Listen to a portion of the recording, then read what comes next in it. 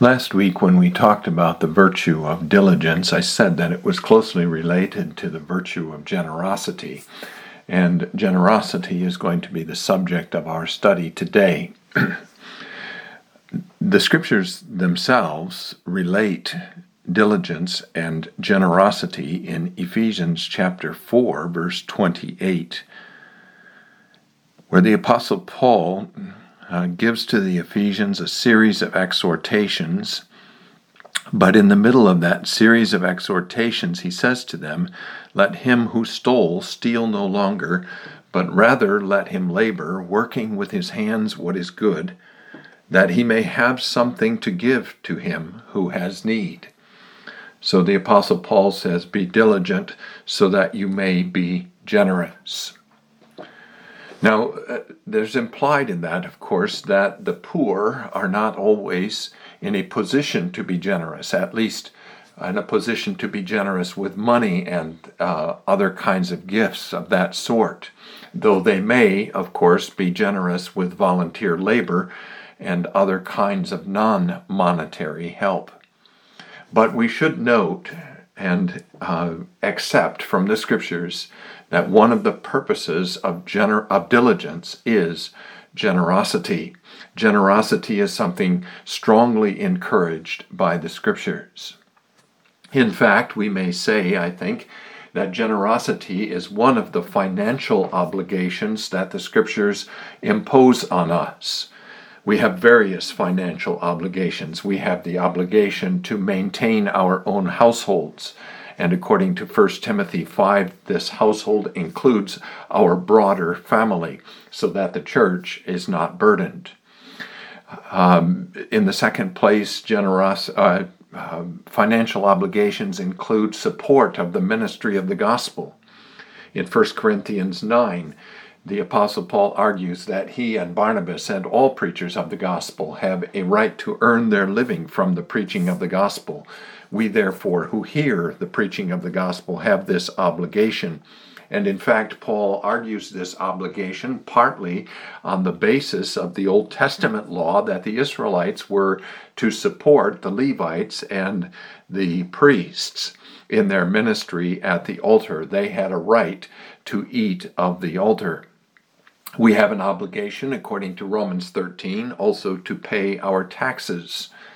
I don't think we have to speak of a need for generosity there, but we do have an obligation to fulfill in this regard. And we may also say then that there is included in our obligations, our financial obligations, if it is possible, assistance to the poor. This is, I think, stated directly in Deuteronomy chapter 14, verse 29. Here, too, Moses is talking about the whole subject of tithing. We're going to begin at verse 28. And he includes in this tithe support of the poor.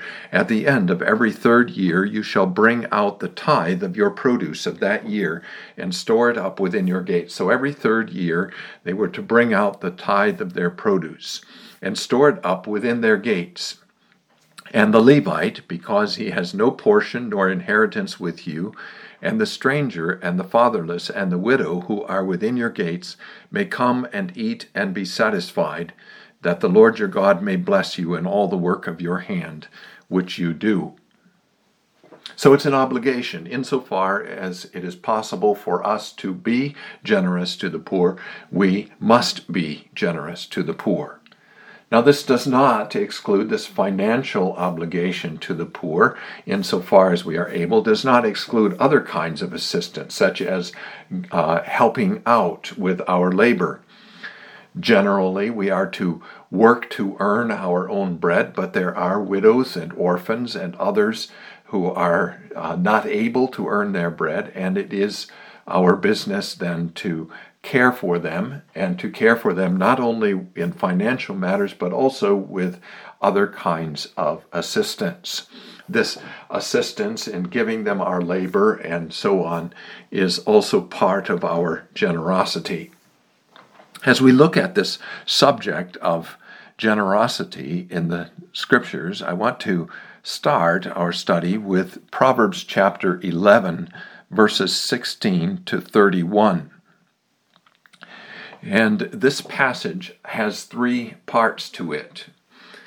These three parts of the passage are fairly clearly indicated in the passage. First of all, verses 16 to 22 are bracketed or bookended by references to a woman.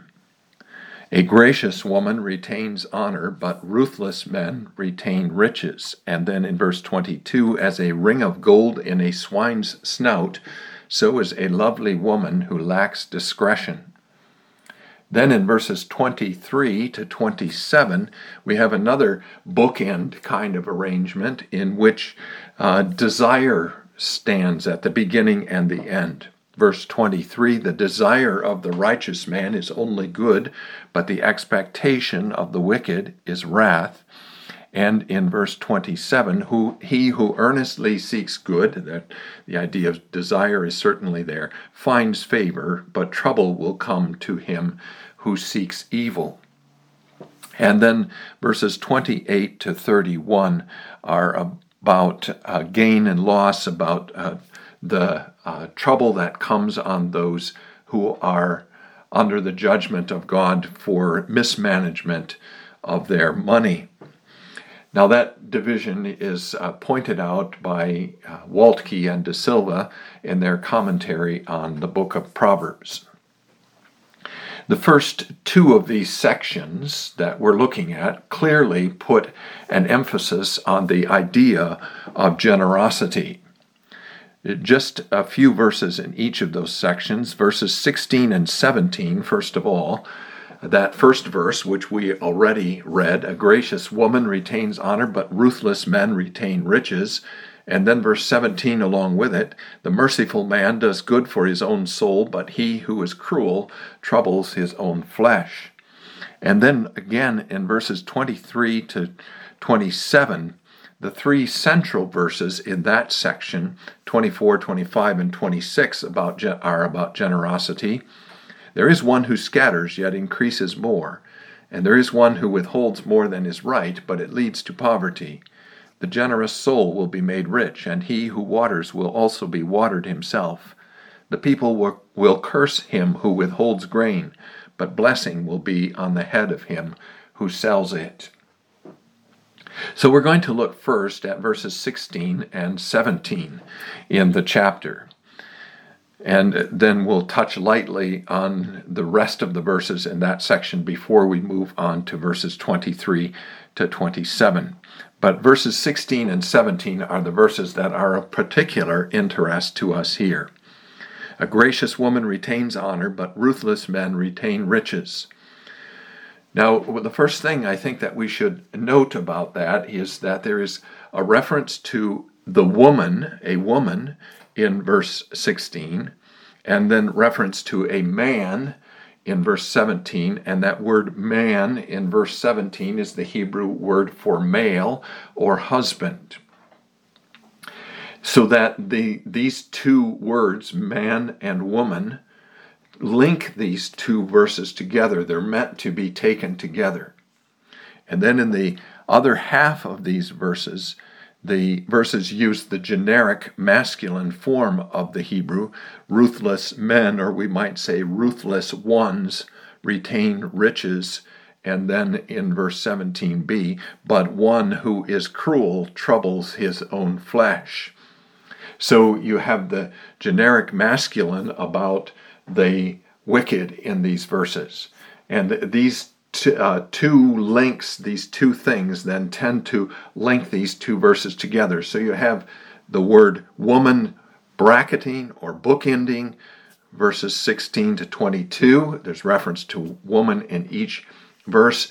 And then you have also links between verses 16 and 17 by the use of the words woman and man, and the use of the generic masculine in 16b and 17b. So the first thing that we read about in these verses is a gracious woman. Now that phrase, a gracious woman, is one which we might well use today, but it has a kind of I think, vague sense today. We might talk about a woman, for example, being gracious if she dresses well, or if she conducts herself gracefully, or if she is courteous to others. All of those ideas, I think, are sometimes included in that word gracious. But here, I think that word gracious woman has a very specific meaning. It's a woman who gives generously. The literal Hebrew is woman of grace. And I think that phrase is very similar to the phrase God of grace. The God of grace is the God who gives freely and generously. The woman of grace is a woman who gives freely and generously. In verse 17, likewise, we read of the merciful man, but the literal Hebrew is again a man of loving kindness, a man of kindness. And this man then is the counterpart of the woman of grace. There's a woman of grace and a man of loving kindness. And again, the reference is to a man who gives to others, who shows benevolence towards his fellow men. On the other hand, the two verses speak of the wicked. And these men are first called ruthless in our translation. Now, the Hebrew word that's used there is a somewhat rare word, but it's often translated in the Old Testament as terrifying. You find it, for example, in Isaiah 13, verse 11. I will punish the world for its evil and the wicked for their iniquity. I will halt the arrogance of the proud and will lay low the haughtiness of the terrible or the terrifying. That's our word. And I think that's really the idea here. These are terrifying men. And they are terrifying exactly because they are mean-spirited, because they are not generous. The poor stay away from these kinds of men. They know that these men, if they have any dealings with them, will be more likely to take advantage of them than to help them out. They are therefore terrifying to the poor. And in verse 17, these men are called cruel. And this is a word which is indeed usually translated throughout the Old Testament as cruel. But the Theological Word Book of the Old Testament defines this word cruel then as lacking compassion or merciless. So these are men who are terrifying and men who are cruel or merciless, who lack compassion. So those are the kinds of people we're talking about. On the one hand, the generous. On the other hand, the mean, the cruel, the terrifying. And we may say of the first class that in Proverbs, of course, that first class is also the righteous. The righteous are gracious and the righteous are merciful. Because Solomon is not talking about natural benevolence, as Bridges says here, but he's talking about Christian or spiritual benevolence. He's talking about the righteous man who is wise, who knows the fear of the Lord. And when he talks about the ruthless and the cruel, he's talking about the wicked, those who are not wise, and those who do not fear the Lord. Now, what is said of these men? Well, first of all, it's said of the woman, the gracious woman, that she retains honor. And this is usually taken to mean, and I think probably does mean, that the woman who is generous to others retains the esteem of her companions, of her household, of the women and men of her city, or whatever it may be, and even retains the approval of God. But and then in verse 17, the man of kindness, it is said, recompenses his own soul. Our translation has he does good for his own soul, but the Hebrew word is actually recompense. God pays us back. God recompenses us for our good works. I do not mean by that, and the scriptures do not mean by that our good works merit with God, but God himself is generous. God himself gives freely, and he gives to us gifts, grace. In the context of our obedience to him and our love for him and for our neighbor, he shows us his grace. And this is a recompense, a paying back, not earned paying back, but nevertheless a recompense according to our works, a reward that is not of merit, but of grace. And so those who give more generously receive a greater reward than those who give less generously, as Jesus indicates about the woman who put her mite into the treasury. But the wicked, the ruthless, or the terrifying, verse 16 says, retain riches. Now I think it's very striking that in verse 16, Solomon uses the word retains twice. He uses it first of the gracious woman and then of the terrifying one. The gracious woman retains honor. The terrifying one retains riches. She preserves the esteem of those around her. He retains just his riches, and that's all he retains. It's clearly implied that this is all the recompense he receives. There is no other recompense for him. He gets no honor. He gets no approval from God. He gets no recompense other than the retention of his riches. His riches are very important to him. He wants to hang on to those riches, not to lose them, not to give them away in any way whatsoever. And so his recompense is at best that he, for the time being anyway, retains them. The second thing that's said about the wicked is that the cruel troubles his own flesh. Now that word troubles here is a word that has two different meanings in the Old Testament. If you look at Proverbs chapter 5, verse 11, you see one meaning of that, I think, of the word. Proverbs 5, verse 11, and you mourn at last, Solomon says, when your flesh and your body are consumed. It refers to one's own body. But it can also refer to relatives, to those who are kin.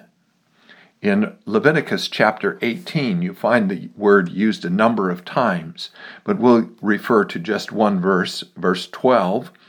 You shall not uncover the nakedness of your father's sister. She is near of kin to your father. That is, she is of the same flesh as your father. So this is a word which can mean, and also in this context, I think, probably does mean that the wicked man, the cruel man, the man who withholds his wealth from others and reserves it for himself, troubles not only his own flesh, but troubles his relatives, troubles his household. In fact, later on in this chapter, Solomon says exactly that. Verse 29, whoever commits any of these abominations, that's Leviticus 18. Proverbs 11, verse 29. Solomon says, he who troubles his own house will inherit the wind, and the fool will be servant to the wise of heart. So this cruel man troubles his own house. I think that's the idea here. When it said he troubles his flesh, he troubles his own house. He affects negatively not only himself, but his whole household by his stinginess and his meanness towards those who are poor. And that is, of course, consistent with the principle of the second commandment. God visits the iniquity of the fathers upon the children to the third and fourth generations of those who hate him. So that's what we wanted to say, especially about verses 16 and 17. Just briefly then, about verses 18 to 21, these are about the rewards of righteousness and wickedness. And especially in this context, righteousness and wickedness in this matter of generosity versus stinginess or meanness. The wicked man does deceptive work, but he who sows righteousness will have a sure reward. As righteousness leads to life, so he who pursues evil pursues it to his own death. Those who are of a perverse heart are an abomination to the Lord, but the blameless in their ways are his delight. Though they join forces, the wicked will not go unpunished, but the posterity of the righteous will be delivered. Now that leaves in this first section of the unit we're studying just verse 22. As a ring of gold in a swine's snout, so is a lovely woman who lacks discretion. That is to us, I think, a very shocking comparison. What Solomon says here is that a beautiful woman who lacks discretion is like a pig with a gold ring in its nose. That's a very shocking comparison. But it does show us how much value God places on mere physical beauty. Mere physical beauty in a woman who lacks discretion is of no value at all to God, and ought to be then of no value also to us. But he says of this lovely woman, this beautiful woman, that she lacks discretion. She lacks discernment. And in the context, I think, this probably means that this lovely woman is all wrapped up in her own loveliness. She can think about nothing else. She is essentially selfish. She's all wrapped up in herself. She lacks discretion. She lacks the discernment to say, my beauty is really not very important. And so she makes a thing of her beauty. She makes an idol of her beauty, in fact. And she becomes one then who does not give to others, who has nothing to give to others, but who always takes instead. I think that's how that verse fits into the context. So there's, in those first verses then, strong condemnation of those who are stingy and those who are mean, and strong encouragement to us to be generous towards our neighbors, towards those who are poor. Again, in verses 23 to 27, we have an encouragement to this matter of generosity. As we noted already, there's a bookending of these verses in verses 23 and 27 with references to desire. But within those bookends, we have clear references to the whole virtue of generosity. In fact, I think we may say that this section is constructed chiastically. Verses 23 and 27 go together. Then within those you have antithetical proverbs. There is one who scatters yet increases more, and there is one who withholds more than is right, but it leads to poverty. That's verse 24. And verse 26, the people will curse him who withholds grain, but blessing will be on the head of him who sells it. So you have this contrast between the righteous and the wicked, between the generous and the stingy. And then between those, you have a synonymous parallelism in verse 25. The generous soul will be rich, and he who waters will also be watered himself. So you have 4 statements then about the righteous and about the generous, and you have 2 statements about the wicked, or those who withhold more than is right. Let's look first at the generous here. First of all, it's said of the generous that they are those who scatter. They are like those, like a farmer sowing his field and scattering seed over his field. They give with a certain abandon almost, Solomon implies. So these are men who scatter their wealth. Secondly, it's said of these men that they are, or these people, that they are generous souls. Verse 25. The literal Hebrew here is soul of blessing. And again, I think the idea is the same as the woman of grace or the man of loving kindness. This is a soul who blesses others by giving gifts to them in their need. Thirdly, it's said of these people that they give water. That's also in verse 25. He who waters will also be watered himself. And finally, it's said of them in verse 26 that they sell their grain. Blessing will be on the head of him who sells it. And I think in the context, the plain implication of this is that he does not keep the grain for himself. He may find a use for it for himself, or perhaps he might be able to sell it somewhere else for a higher price. But this is a man who takes note of the need of others and who says, I could keep this for myself and profit from it. I could perhaps sell it for a higher price somewhere else. But I have here some people who have need, and I can sell it to them for a lower price. I will not perhaps get as much as I would like to get for it, but I can help others at the same time. So I think that's the kind of idea that Solomon has in mind here. So this generous man is a soul of blessing. He's one who scatters his wealth. He gives water. He sells his grain. But the wicked man here withholds more than is right or more than is upright. He has enough to give, and therefore he's under obligation to give according to the law of God, but he will not do it. He is not upright. He will not practice uprightness. He withholds instead of giving. And in verse 26, he withholds his grain also. That is, he could sell his grain, but he will not. He sees that he can profit more by retaining it for himself, or perhaps by selling it for a higher price somewhere else. So he's mean, he's stingy, he's ungenerous towards the poor. Now, what God says about these different kinds of people is that each receives an appropriate reward. And we should note that the emphasis is on an appropriate reward.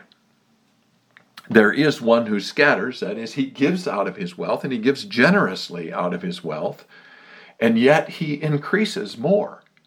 Instead of growing poor, God blesses him with abundance. The same idea is found in verse 25.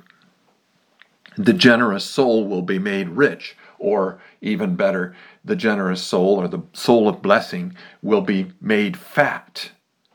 And this idea of being fat, of course, is being filled with the good gifts of God. The man who waters will also be watered himself. He gives water to others, as Jesus talks about in Matthew 25, when he commends his own people, the righteous, for saying that they gave him water to drink when he was thirsty. He gives water, and he is then himself watered by the blessing of God. And in verse 26, blessing will be on the head of him who sells his grain. The people who are beneficiaries of his generosity bless him in the name of God. But the wicked also receive appropriate rewards. The selfish man ends in poverty. That is, he retains his wealth for himself, but God takes away from him even what he has. Notice that in Verse 24, there is one who withholds more than is upright, but it leads to poverty. He wants to be rich. He withholds his wealth. He is not generous with his wealth, and it leads into poverty for him. God begins to pass judgment on him in his wickedness and to take away from him what he has. Ultimately, of course, God will take away from him everything that he has, and there will be nothing left for him at all. His wealth will not go down with him into the grave. And this wicked man also receives cursing from those whom he will not help. The people will curse him who withholds grain. Now, there's also those bookends here. And those bookends, again, I think, point us to the idea of rewards.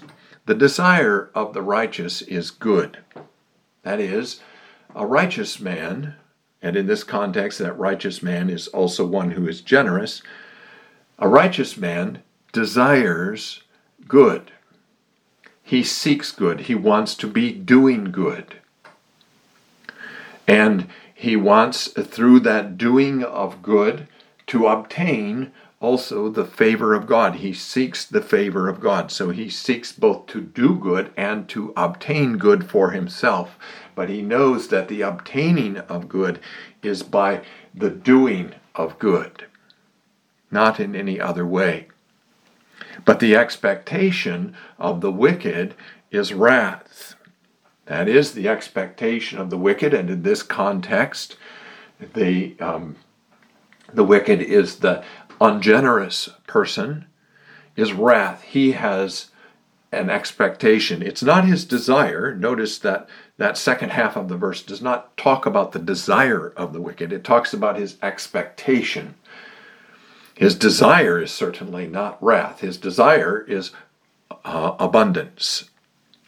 But his expectation, even in the secret places of his own heart, is wrath. And verse 27, then, on the other end of the passage, he who earnestly seeks good seeks favor. Our translation has finds favor, but the Hebrew is actually seeks. He who earnestly seeks good seeks favor. That is, the righteous man knows that there's no shortcut to the favor of God. There's no way of obtaining that favor automatically. The way to the favor of God is to seek good, and to seek that good earnestly. To seek to do good, first of all. And he then is the one who is at the same time as he is seeking good, seeking the grace of God. And the last part of the verse, but trouble will come to him who seeks evil. So this is the man then who, by retaining his wealth, by preserving it for himself, is seeking evil and will therefore obtain trouble. Now, verses 28 to 31, though they do not speak in such explicit terms of generosity and meanness or grasping character, are nevertheless relevant here. He who trusts in his riches will fall. The mean and grasping person is a person who trusts in his riches. He looks to his riches for his security and for his happiness. That's why he wants to retain them. He trusts in his riches. He will fall. His riches will not preserve him. His riches will not keep him from the judgment of God, will not keep him from death. Ultimately, as Psalm 49 makes very clear, no riches are sufficient to redeem anyone from the consequences of sin. The righteous, however, will flourish like foliage. They will become like green olive trees in the house of God. Verse 29, he who troubles his own house will inherit the wind. And remember, we related this to that earlier verse, in which we said that the man who troubles his flesh is the stingy man. Well, this man is troubling his household in order to retain his riches, and the result of it is that he inherits the wind. He gets nothing from it. It is all vanity and vexation of spirit. And the fool will be servant to the wise of heart. This is another thing that Psalm 49 actually says. The upright will have dominion over the wealthy wicked in the morning. So the fool becomes servant. The fool who seeks to exalt himself by his riches becomes servant to the wise of heart. Verse 30, the fruit of the righteous is a tree of life. So the righteous man bears fruit, and his fruit becomes a means of life not only to himself but to others. And he who wins souls is wise. By his good works he wins souls to God and shows his wisdom. And then finally in verse 31, if the righteous will be recompensed on the earth, how much more the ungodly and the sinner? Now some take this to mean, if the righteous will be recompensed for evil on the earth, God even judges us and chastens us for the evil we do, how much more then will God judge the ungodly and the sinner? That's a possible interpretation of the passage. Another possible interpretation is that Solomon is simply saying God recompenses the righteous on the earth. He recompenses them according to their good works. He will also certainly, therefore, recompense the ungodly and the sinner according to their works.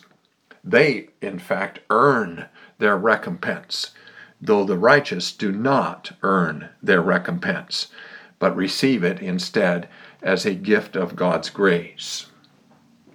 So the whole point then that we want to make from this passage in Proverbs is that generosity is a gift, is a virtue rather, that's strongly encouraged by our God.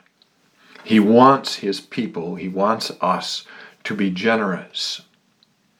And he encourages us even to be generous beyond our means. Think again of the woman who put her mite into the temple treasury, who received such commendation from our Lord Jesus Christ. And think also of Paul's strong commendation of the Macedonians in 2 Corinthians chapter 8, who gave beyond their power to help the poor saints in Jerusalem. That's the message then. Be generous. Be generous to the poor. Be generous wisely. Be generous carefully. But nevertheless, be generous. Your God has been generous to you. You should be generous to others. May God bless you with his word.